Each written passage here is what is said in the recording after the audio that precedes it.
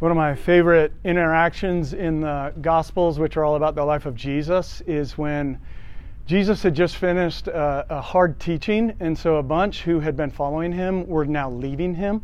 And he turns to his disciples and he said, "Are y'all going to go too?" And Peter, in a rare moment of clarity, speaks up and he goes, "Lord, to whom shall we go? You're the one with the words of eternal life."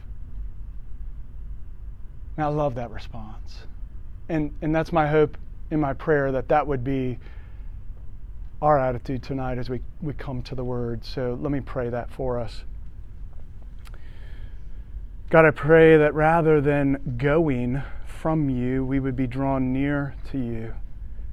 That it would be our heart, just like Peter's, Lord, to whom shall we go? There's nobody else worth going to. There's nobody else worth hearing from. There's nobody else worth following.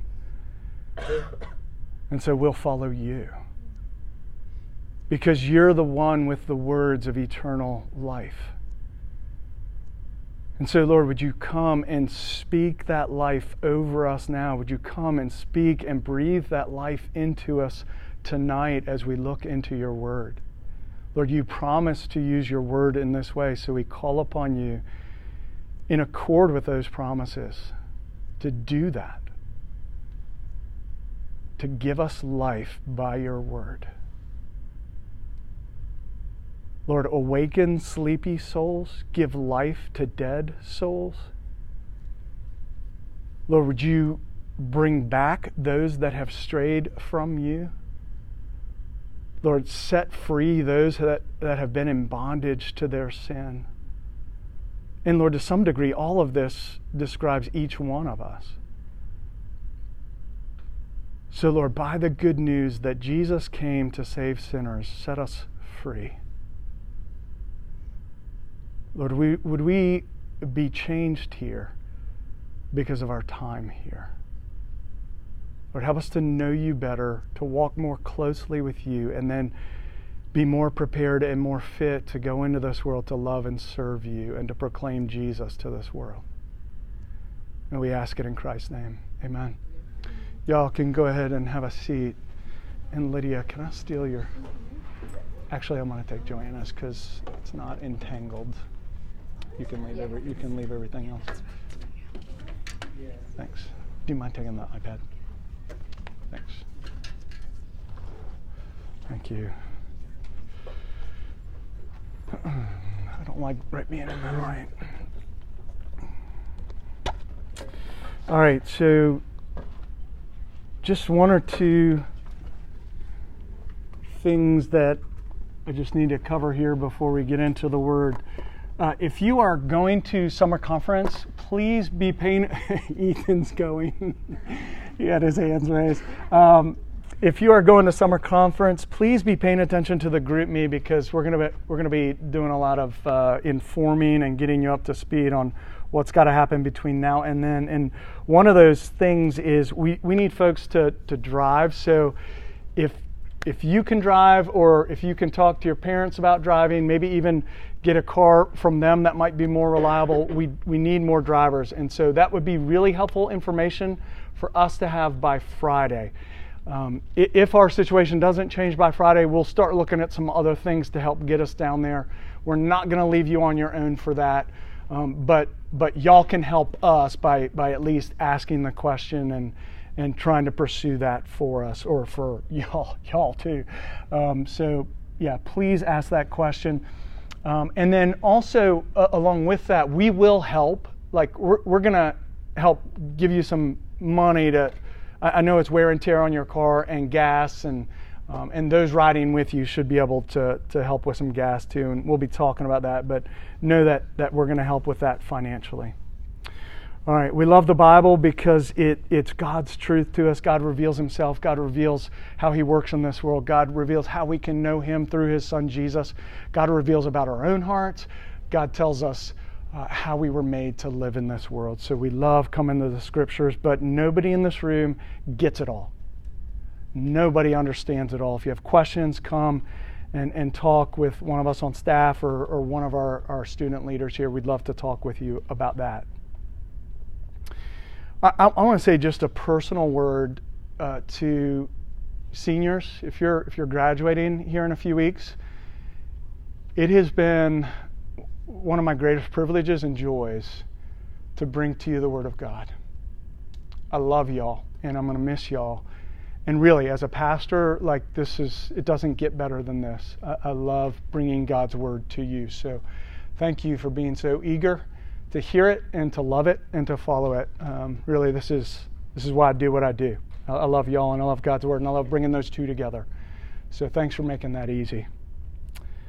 Y'all have been a deep, deep encouragement to me. Maybe one other personal note. Some of you know Tim Bentz and Jared both had some pretty serious medical issues earlier in the semester. And I was thinking on the way here how happy it makes me that you guys are in this room.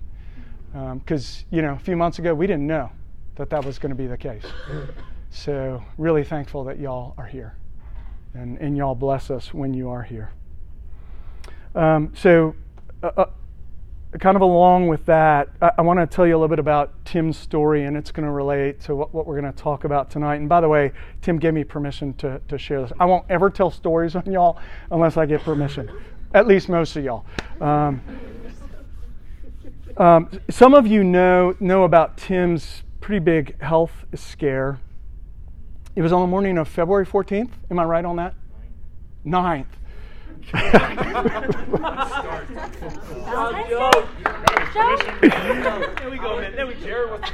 Y'all gonna believe everything I say now. Was that you? Yeah, that was me. So there was a reason I thought that. February 9th, on the morning of February 9th, Tim got in his truck. Don't correct anything else I'm gonna say, okay? Just go with it. Tim got in his truck to drive to class to Blue Ridge Community College. As he got in the truck, he passed out. He came to and was able to get into his house there at Pride Rock, where he passed out again. And this time his passing out woke his housemate, who then called 911. His sister Kelly, I've lost you, Kelly, but Kelly's here, I know that. Yeah, his sister Kelly and I arrived at the ER within a few minutes, and Tim was taken in immediately, diagnosed with multiple blood clots in his lungs. If I got the story straight, each of our lungs has 10 arteries that go into them, and on each side, Tim had 9 that were blocked. Yeah, that's what your doctor said, so I'm holding him to that. So it was a pretty big deal, and he was told that within minutes, death was minutes away. And the only way to save him was to do open heart surgery on the spot. We're not waiting for parents to come. We got to do this now. I think Tim and Kelly would agree with me. It was one of the most sobering moments I've ever had, and I'm sure y'all have ever had, and scary moments. And since then, I've thought, and Tim and I talked a little bit about this today, and a few weeks ago, maybe not even that long ago, we talked a little bit about it too, but we just marveled at everything that had to come together that morning for him to be sitting here now. So the first blackout happened before Tim was going 70 miles an hour on I-81. Minutes, I don't know if that's the way you go, but I don't care if it's 11 or 81.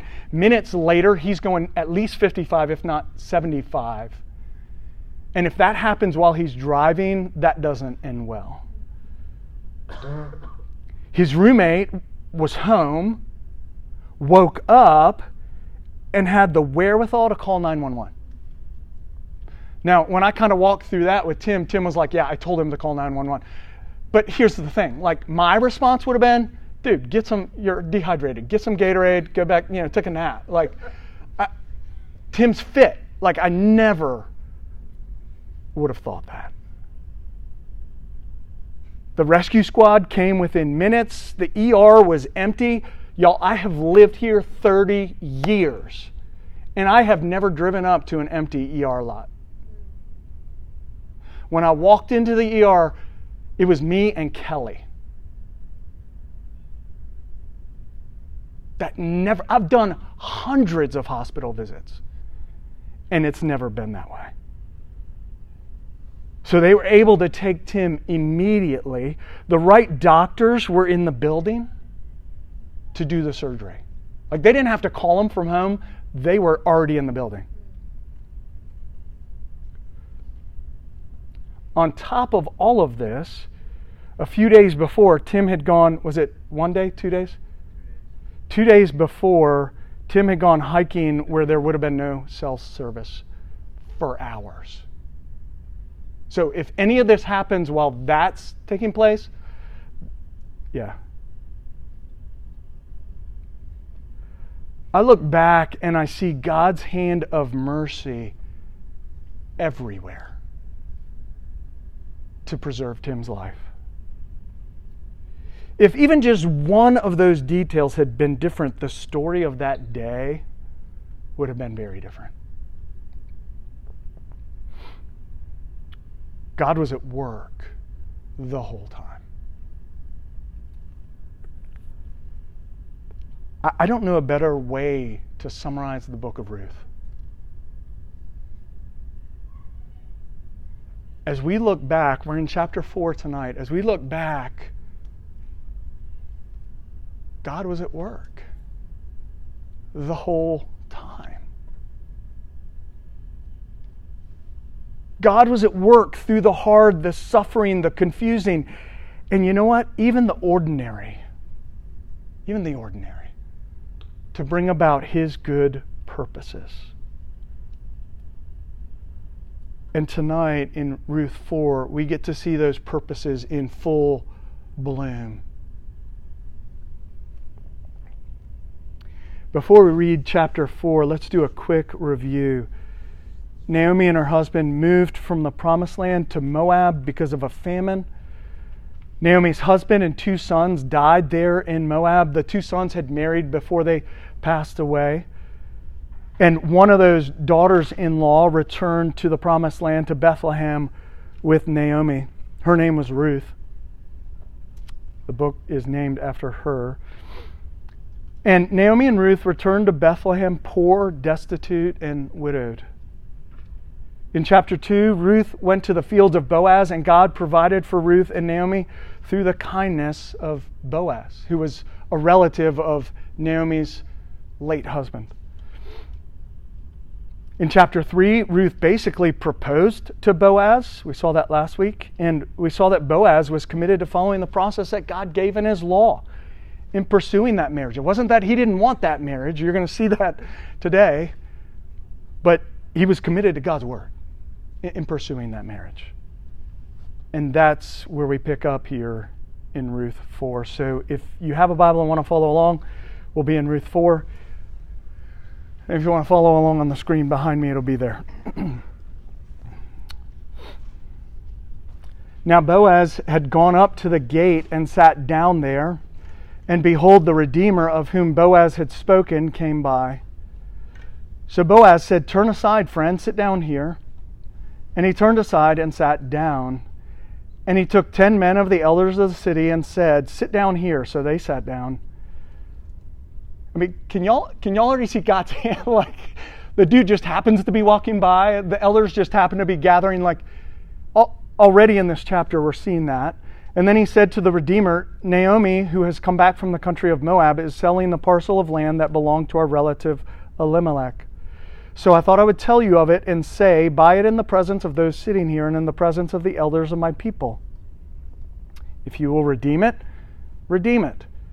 But if you will not, tell me that I may know, for there is no one besides you to redeem it, and I come after you." And he said, "I will redeem it."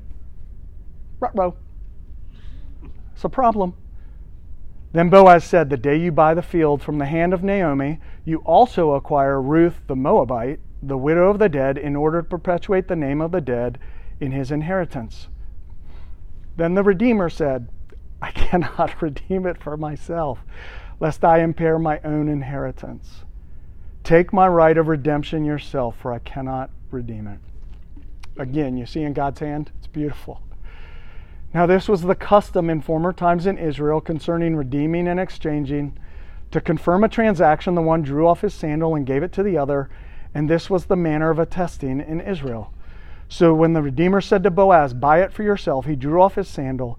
Then Boaz said to the elders and all the people, "You are witnesses this day that I have bought from the hand of Naomi all that belonged to Elimelech and all that belonged to Chilion and to Mahlon, also Ruth the Moabite, the widow of Mahlon, and I have bought to be my wife to perpetuate the name of the dead in his inheritance, that the name of the dead may not be cut off from among his brothers and from the gate of his native place. You are witnesses this day." Then all the people who were at the gate and the elders said, "We are witnesses. May the Lord make the woman who is coming into your house like Rachel and Leah, who together built up the house of Israel. May you act worthily in Ephrathah and be renowned in Bethlehem. And may your house be like the house of Perez, who Tamar bore to Judah, because of the offspring that the Lord will give you by this young woman." So Boaz took Ruth, and she became his wife. And he went into her, and the Lord gave her conception, and she bore a son. Then the women said to Naomi, "Blessed be the Lord, who has not left you this day without a redeemer. And may his name be renowned in Israel. He shall be to you a restorer of life and a nourisher of your old age. For your daughter-in-law who loves you, who is more to you than 7 sons, has given birth to him." Then Naomi took the child and laid him on her lap and became his nurse. And the women of the neighborhood gave him a name, saying, "A son has been born to Naomi." And they named him Obed. He was the father of Jesse, the father of David. Now these are the generations of Perez. Perez fathered Hezron.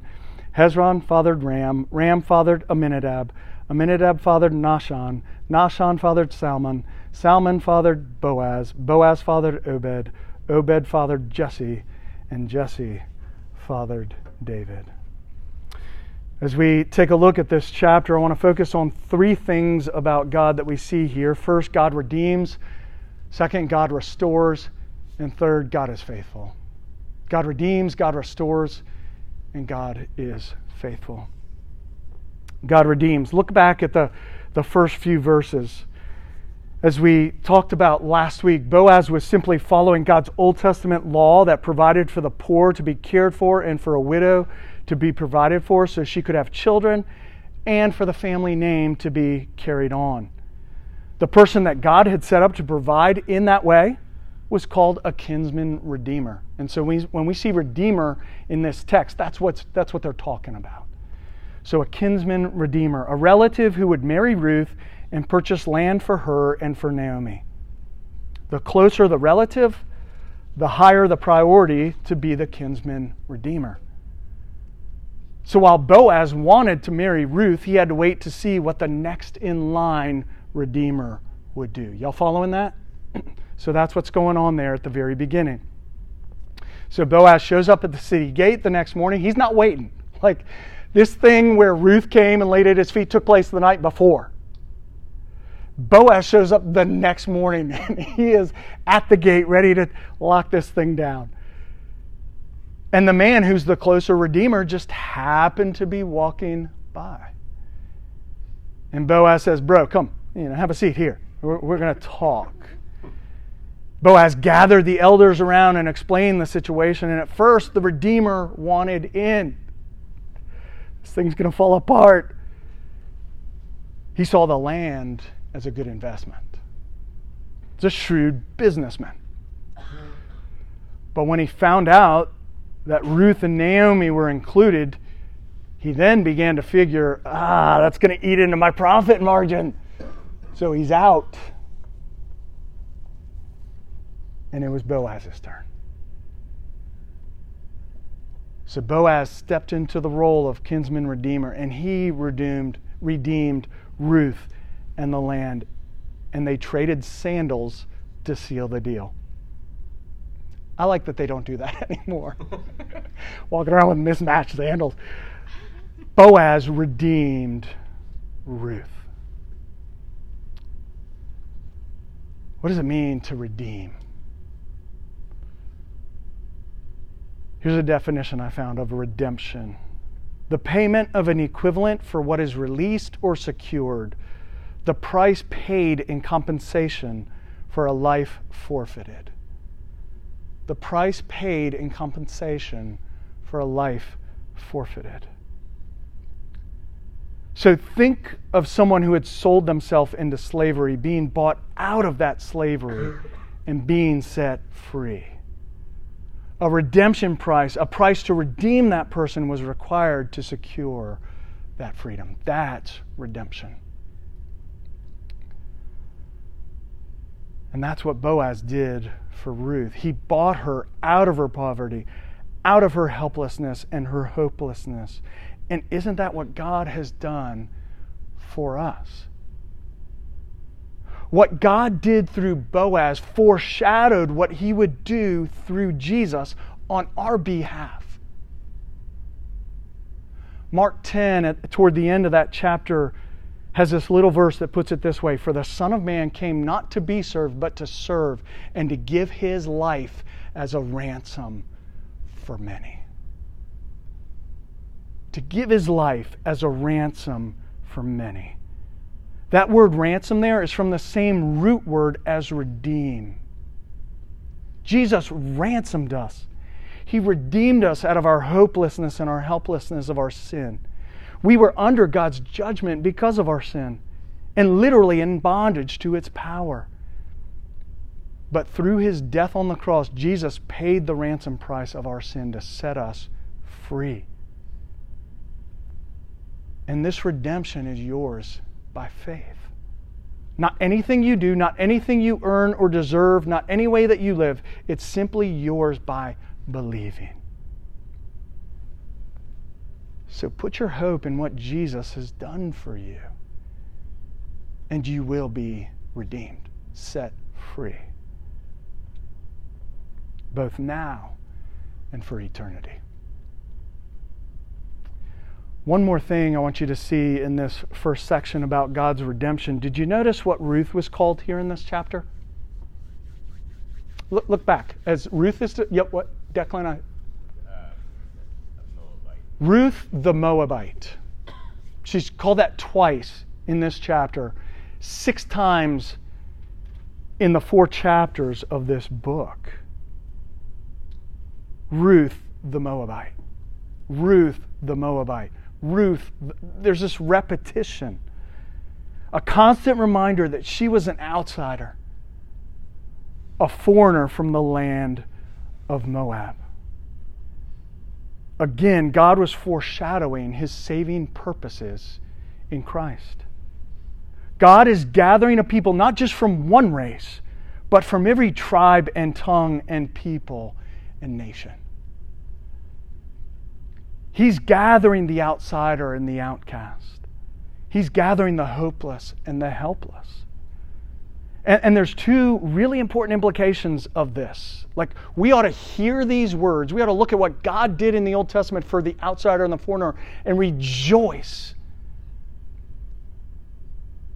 Because you know what we are? We're the outsider. We're the foreigner. We're the all nations. We're the people from other tribes and tongues and peoples and nations. Because remember, the Old Testament, what we're in right now, Ruth, was written for the Jews.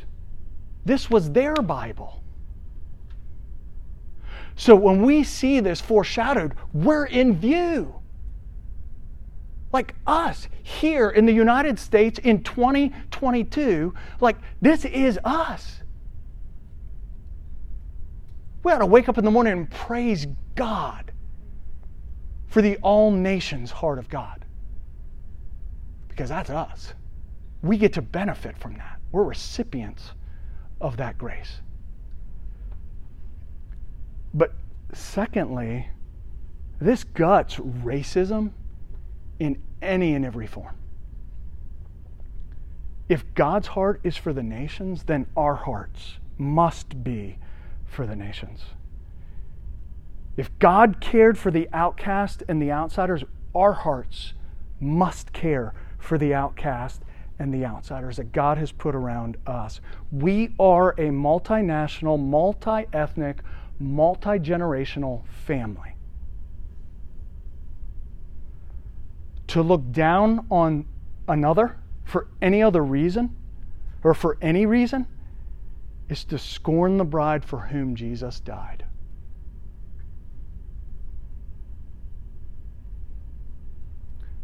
God redeems from every tribe and tongue and people and nation. But God also restores. Look back at 13 through 17.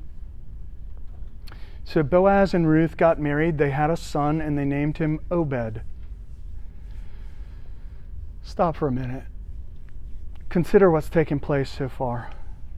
Naomi and Ruth came back from Moab poor, husbandless, childless, hopeless, and helpless. And now, just a few chapters later, Ruth was married. They had a son who, by the way, is going to be the grandfather of King David. Through Boaz, Ruth and Naomi had all that they needed. They had a hope and they had a future.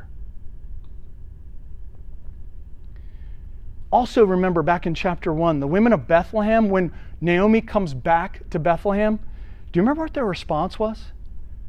They could barely recognize it. They were talking amongst themselves. Is this Naomi? I can't believe it. And in fact, Naomi said to them, don't call me Naomi, call me bitter. Because that's what my life has been. But here in chapter 4, the women are gathered and they praising God for how He had restored all that Naomi had lost. And did you see the editorial comment in verse 13 about the child? And the Lord gave her conception. See that? And the Lord gave her conception. God has done this. You cannot read the story of Ruth and Naomi and not see God's hand all over it. At the time, they couldn't see the beautiful tapestry God was weaving behind their trials and their suffering. But He was weaving. Tim and Jared, I'm sure you look at your situation right now and you wonder, what on earth is God doing? Has He lost control of the steering wheel? But you're going to look back. You may not understand God's full purposes, but you will look back and say, God did this. God did this. God did this. God was weaving a beautiful tapestry. God restores because that's who God is. He is a God of infinite grace, infinite love, generosity, and kindness. And He never runs low on these graces. He's not limited in how He gives them, nor does He give them based on how we perform. He gives them because of who He is, not because of who we are or what we do. So y'all, I'm probably going to be quoting Gentle and Lowly for the next 10 years. So you're going to get another quote from Gentle and Lowly. And it's going to be on the screen behind me. And I was thinking about this. I might have even shared this one before, but my memory's so bad that I don't remember. And if I'm being honest, I don't care. Because it's so good. And I forget how good this is, how good God is. And I want to remind you. Here's what he says. If His grace and kindness, get out of y'all's way. If His grace and kindness is immeasurable, and right now he's talking about a phrase from Ephesians 2. So that's why he's talking about it like that. If His grace and kindness is immeasurable, then our failures can never outstrip His grace. Our moments of feeling utterly overwhelmed by life are where God's heart lives. Our most haunted pockets of failure and regret are where His heart is drawn most unswervingly. If His grace and kindness is immeasurable riches, as opposed to measurable middle-class grace, then our sins can never exhaust His heart.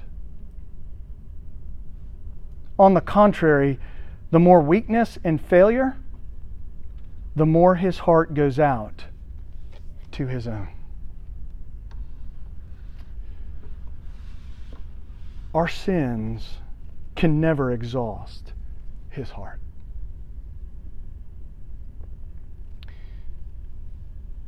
Whatever you're going through, whatever sin you're caught in, whatever suffering you're enduring, whatever sacrifices you're making to follow Jesus, listen, God is a God of immeasurable riches of grace. And He is a God who restores. He will not leave you empty and bitter. He gives out His infinite fullness, out of His infinite fullness, and He fills our emptiness, whatever that emptiness is for you tonight. Whether it's loneliness, sadness, anxiety, fear, hopelessness, God gives out of His infinite fullness and He fills our emptiness. And He restores all that we need, both in this life and in the life to come. God restores. And then lastly, God is faithful. God is faithful. Y'all may have looked at verses 18 through 22 like just a meaningless list of names on the surface. And I got to be honest, when I hit these genealogies, I'm like, okay, let me get to the real stuff. But these verses are loaded with significance. A few names in the genealogy should jump out at us. First, look at verses 21 and 22. I'll read a little bit of it. Salmon fathered Boaz, Boaz fathered Obed, Obed fathered Jesse, and Jesse fathered David. In Matthew 1, first book of the New Testament, there's a long genealogy, like much longer than this. And we usually get to it at about Christmas time, like we might read part of it there. So it's a longer one, and it lists these same names. And more after them, and after those after them, it ends with this. And Jacob, the father of Joseph, the husband of Mary, of whom Jesus was born, who is called Christ. Wait, what? Of whom Jesus was born, who is called Christ. Do you hear that? Do you know what that means? Not only were Ruth and Boaz the great-grandparents of King David, they were the great, I don't know how many times, grandparents of Jesus, the Messiah. God was at work. God was at work this whole time, in and through the stories of Naomi and Ruth and Boaz, to fulfill His promise hundreds of years before, that God was going to send a Savior. God was working through these families, including Boaz and Ruth now, to fulfill a promise He had made long before, that He was going to send a Savior to save us from our sin. You see, God was weaving His tapestry the whole time. He promised to send a Savior, one who would sit on the throne of David forever, a greater David. And God, through this humble, ordinary couple, Boaz and Ruth, was faithfully fulfilling that promise. The second name, and we'll close with this, it's a more obscure name, but I think it's got some significance,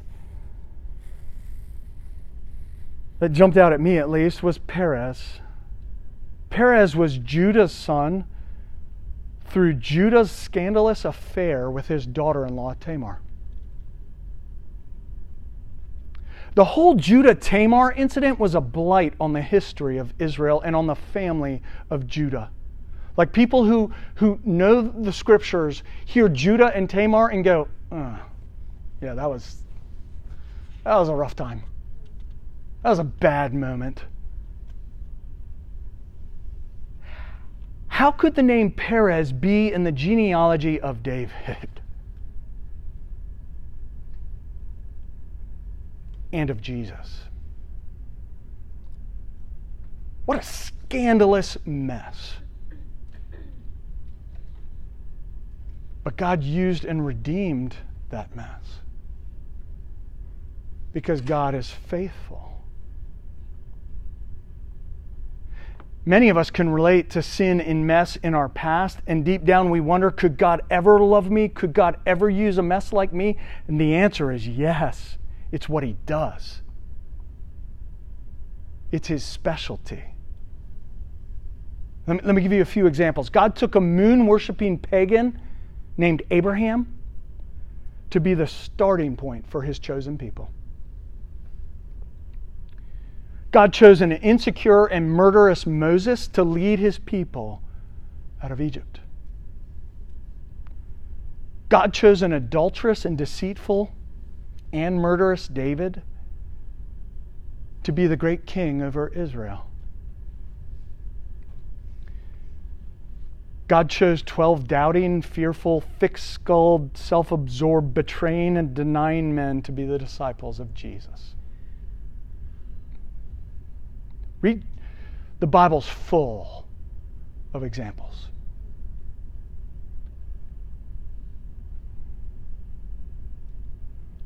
Is your life a mess? Maybe not just in the past, but now. Is your life a mess? Is your past dark and painful?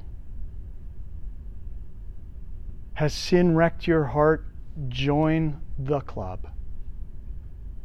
I'm not making light of your sin or what's been done to you, not at all. I'm simply saying that's what God redeems. That's the kind of people God uses and works in. Heard one pastor say this, whoever you are, whatever you've done, there's room for you at the foot of the cross. Whoever you are, whatever you've done, there's room for you at the foot of the cross. God is constantly drawing straight lines with crooked sticks because God is faithful. He promised to send His Son to be our Savior. He purchased that salvation on the cross, and through that cross He redeems and He restores us and everything about us because He is faithful. So you know what, y'all? There's hope for us. Because God redeems, God restores, and God is faithful. Let's pray.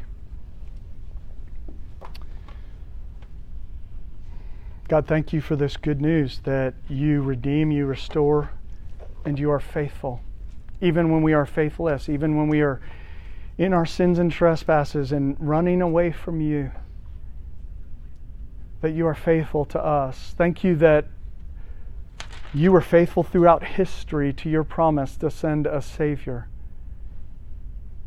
So that even tonight, on this night in Harrisonburg, Virginia, at JMU, we can talk about this Savior and wonder at Your mercy and grace that You would send Him for sinners and messes like us. Thank You that this offer of grace to us through Christ is free. That there's nothing we have to do, nothing we have to perform because we couldn't. We could never be good enough. Thank You that You give this gift freely. So Lord, I pray that each heart would take of it by faith tonight. And then, Lord, send us out by faith to live our lives in that same faith, loving and serving You and loving and serving our neighbor because You first loved us. Lord, do this for Your good, for our good and Your glory. And we ask it in Jesus' name. Amen.